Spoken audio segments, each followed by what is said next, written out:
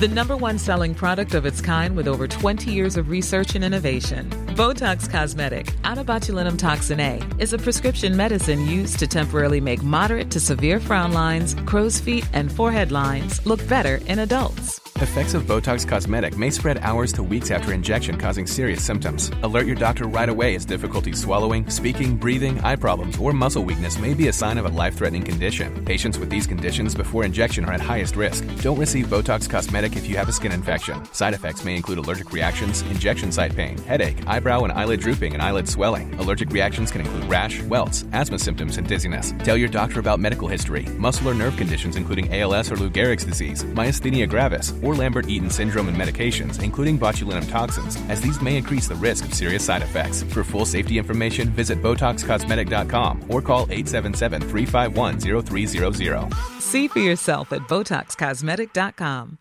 Hey, I'm Ryan Reynolds. At Mint Mobile, we like to do the opposite of what Big Wireless does. They charge you a lot, we charge you a little. So naturally, when they announced they'd be raising their prices due to inflation, we decided to deflate our prices due to not hating you. That's right. We're cutting the price of Mint Unlimited from $30 a month to just $15 a month. Give it a try at mintmobile.com/switch. $45 up front for 3 months plus taxes and fees. Promo rate for new customers for limited time. Unlimited more than 40 gigabytes per month. Slows full terms at mintmobile.com. I whipped him, and there was vaginal penetration and pissing on stage. It was pretty full on, but it was good fun. And well, I think we did quite a few nights, so by the end of it, I had to sort of hold back on the whipping a bit. My name is John Doran and I write about music. In this series of British Masters for Noisy, I have been interviewing notable figures from the history of popular music. From Dizzy Rascal to Jimmy Page, from Brian Ferry to Marquis Smith, all of them are outliers in their field. Today I am talking to Cosey Fanni Tutti, an artist and musician whose work has continually innovated, challenged and outraged since the start of the 1970s. Whether as a member of the transgressive art collective Coombe Transmissions, or the boundary-destroying industrial group Throbbing Gristle, or as an electronic musician with her partner Chris Carter. Over the decades, her work has brought her into direct conflict with the police, the tabloid press, the British government, the music industry and the art establishment. And despite this, she remains to this day a uniquely progressive artist. Hi Cosey, welcome to British Masters. Hiya. So, I think by any sane standards, you've led what could be called an interesting life, from like early youthful explorations into psychedelia in Hull, to being a core member of one of the most transgressive art collectives that this country's ever produced, to being a founding member of one of the most groundbreaking and influential groups the world has ever produced, to working as an artist in the sex industry, to causing rambunctions in the national press and parliament, and to producing a vast body of work with your long-term partner, Chris Carter. And I was wondering, bearing all of this in mind, when it came time to set down your life as a memoir, it must have seemed like a daunting task, really. Yeah, it was. At first it was exciting because I thought, oh, right, I'll finally get it all down. And I started doing it, but then I thought, right, I've got to have some kind of like methodology here to make sure I get what I want. So yeah, I piled up the diaries and then pick out the things that were important for me to actually put in my book. You were an artist way before Throbbing Gristle happened, and I wanted to know if you could explain to us exactly what Coombe Transmissions was and where did this come from, this idea? It was a collective of people that worked together as artists, all equal, all ideas into the pot, and we all worked together. And no boundaries, everything was up for consideration or to do. Personal fantasies, all that kind of thing were brought into the mixing pot. And that's how I understood Coombe. And the core of it was honesty with yourself, because for me, to do art, I have to tap into who I am and bring out the honest self-expression that I'm trying to communicate to people. So there are plenty of vivid passages in the book, and one that really leaps off the page is your description of the action that Coombe Transmissions took place at the Melkweg in Amsterdam in February of 1975. Can you tell us what this action consisted of? Well, that came off the back of the Coming of Age at the Oval House in London that we'd done, which was little sexual fantasy pastiches. But they were very gentle in the Oval House. Girl on a swing, that kind of thing. And that's where we met Sleazy, Peter Christopherson. And so when we went to the Melkweg, we said, do you want to come along and do it? We're going to sort of rewrite it a bit because Amsterdam's a bit more liberal.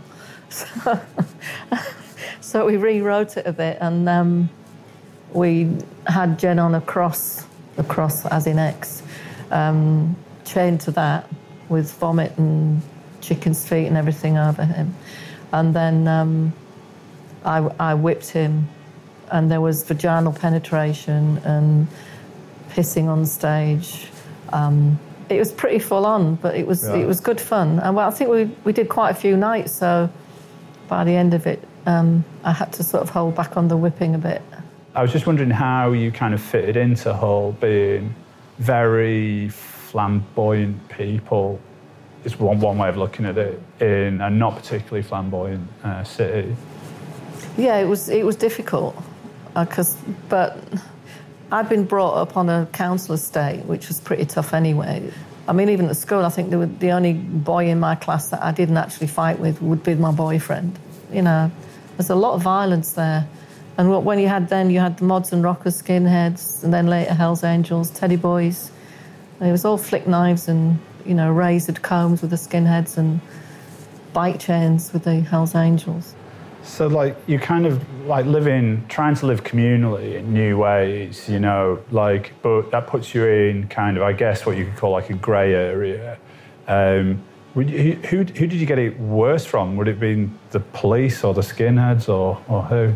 Oh, the police. Because you can kind of deal with the skinheads and Hells Angels and things because you're all against the police, In a city like Hull, you need all to come together to have some kind of power, really. Was there a sense in which you'd kind of worn out your welcome in Hull, though? I think by that time, the people of Hull that used to come to where we did our street actions, they quite liked us. We got on really well with a lot of them.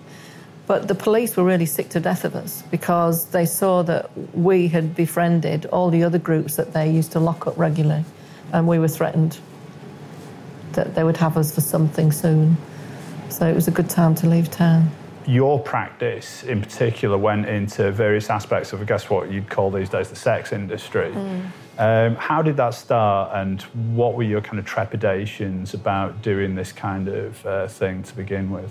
Pornography as such was illegal back then, and just regular sex magazines were usually by mail order, funnily enough. So when I started collaging them, I just thought I could do this myself, I could make a work of art that actually features me in these magazines. So I began to write off to magazines. Greg, who was called Foxtrot, he came through one day and said, Men Only, I've got a competition. Let's do it. I'll take some photographs of you, shall I? I went, ooh, I've never stripped off that. I've been photographed naked before. Being Coombe and who we were, we thought, oh yeah, we'll do some interesting ones. Yeah. In that dentist chair, the Victorian iron dentist chair, with Fizzy dressed as a clown and then Elizabeth with this other mask on. It looked like something really weird, and me reclining in the dentist chair in stockings and suspenders and nothing else. And they just said, it's not quite what we're looking for. Thank you very much. Can we just lose the clown, please? What was the pornographic industry of the UK of the mid-70s like? I mean, was it kind of dangerous? One would imagine it was maybe quite sleazy. Yeah, it was, yeah. A lot of dirty old men, definitely. You'd go to some bloke's flat and then he'd bring in his mates. I thought my mate would come and do a few photographs with you if you don't mind, and they'd be all sort of a bit panting, and it's just, you're making me remember the worst bits. You making a film of an orgy sounds like an absolute hoot, whereas something more benign sounding like stripping actually sounds really quite dangerous. Yeah, stripping was something else because you're on the stage on your own and you've got this group of men that are fueled by booze. I can't remember if it was left in about my friend having her nipple almost bitten off. Yeah. Yeah, it was left in. Yeah, that was pretty nasty. And that's all a case of some guy being able to get on the stage, you know, and being driven by his mates to go and do something to the gown, you know. A lot of the photographic work was leading up to this kind of quite momentous event, prostitution at the ICA, which not only was it kind of a groundbreaking art exhibition and almost certainly the most notorious British art exhibition in post-war times, but also the third ever gig, I believe, of Throbbing Gristle. So what were your actual ambitions for this day and how did it actually turn out in reality? It just went mad. We didn't expect it at all. There was interest from the press and that turned sour. It was mentioned in Parliament. By the time all this stuff happened, and we're talking front page of tabloid papers. Yeah, I'll be sat on the tube going home and there'll be someone opposite me with the front page of the Evening Standard, and then there was the Evening News as well. And they were just I was just looking at myself on the front page of each one and on the, you know, the placards they have outside the tube. So yeah, it was all over the place. It really was, and it went abroad as well at one point. How did this affect you personally? At first, I couldn't understand what the fuss was. I mean, this was 1976 Britain. Yeah, the 60s were liberal, but the 70s were really intensely anything goes, as we know from all the stuff that's come out now, you know.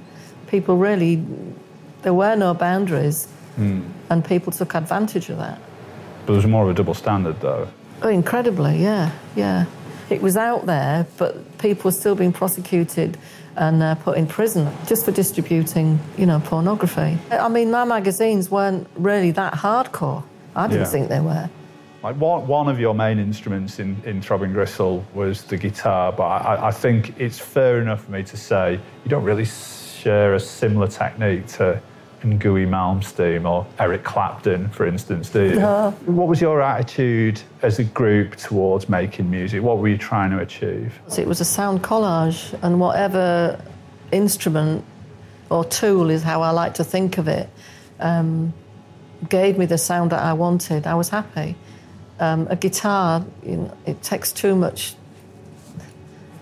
Oh, I can't be doing with that. I just want to be able to access it through effects units and then use that as a soundboard to go through to the effects pedals and then mess with it. Throbbing Gristle played a lot of odd or unusual gigs in their career, and one of the oddest, I'm guessing, must have been when you played the Oundle School. So we're talking a public school, a boarders' school, quite establishment, quite posh, I'd imagine, in the middle of nowhere, and suddenly you've got this incendiary group who sound like nothing on earth playing to all these posh boarding students. I mean, how did that even happen?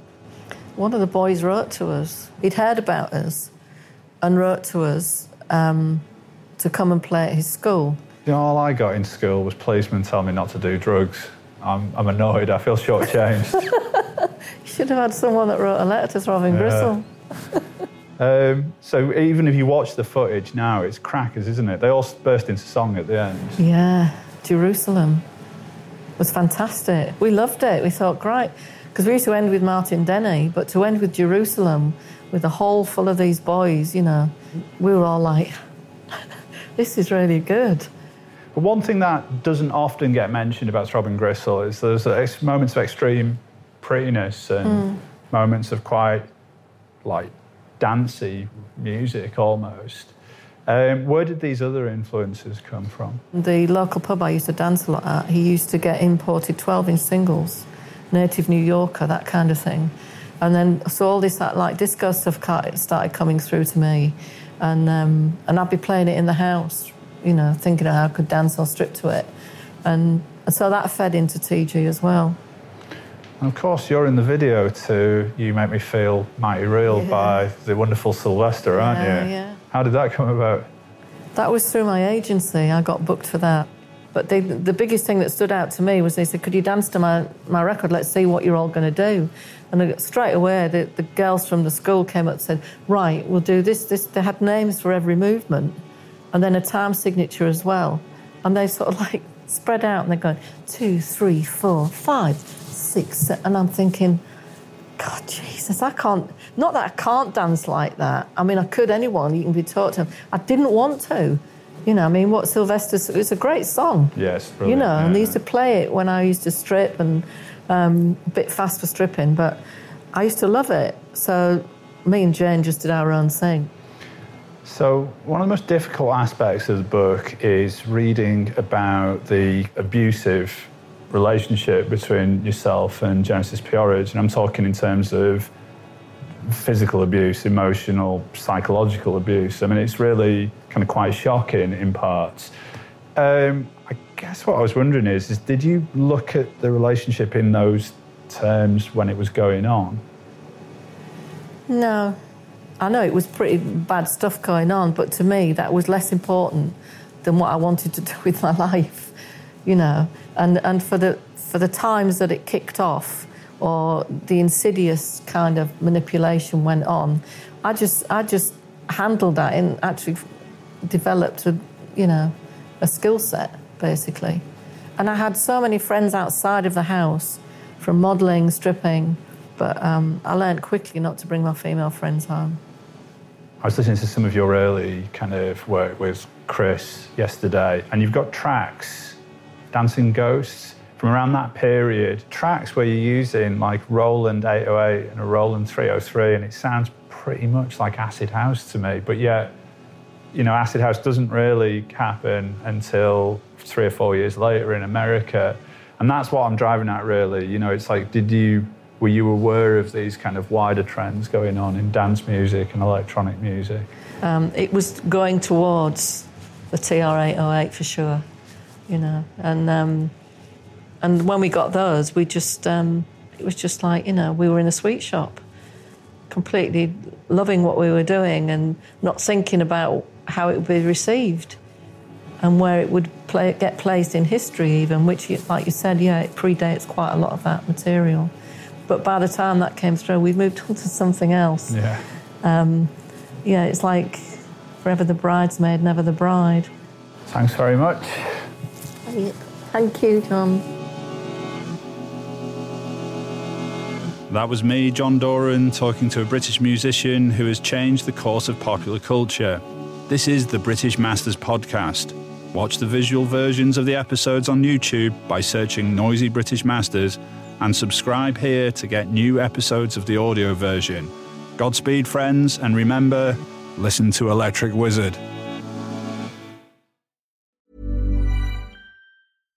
Subtle results, still you, but with fewer lines. Botox Cosmetic, out of botulinum toxin A, is a prescription medicine used to temporarily make moderate to severe frown lines, crow's feet, and forehead lines look better in adults. Effects of Botox Cosmetic may spread hours to weeks after injection, causing serious symptoms. Alert your doctor right away as difficulty swallowing, speaking, breathing, eye problems, or muscle weakness may be a sign of a life-threatening condition. Patients with these conditions before injection are at highest risk. Don't receive Botox Cosmetic if you have a skin infection. Side effects may include allergic reactions, injection site pain, headache, eyebrow and eyelid drooping, and eyelid swelling. Allergic reactions can include rash, welts, asthma symptoms, and dizziness. Tell your doctor about medical history, muscle or nerve conditions including ALS or Lou Gehrig's disease, myasthenia gravis, or Lambert-Eaton syndrome, and medications, including botulinum toxins, as these may increase the risk of serious side effects. For full safety information, visit BotoxCosmetic.com or call 877-351-0300. See for yourself at BotoxCosmetic.com.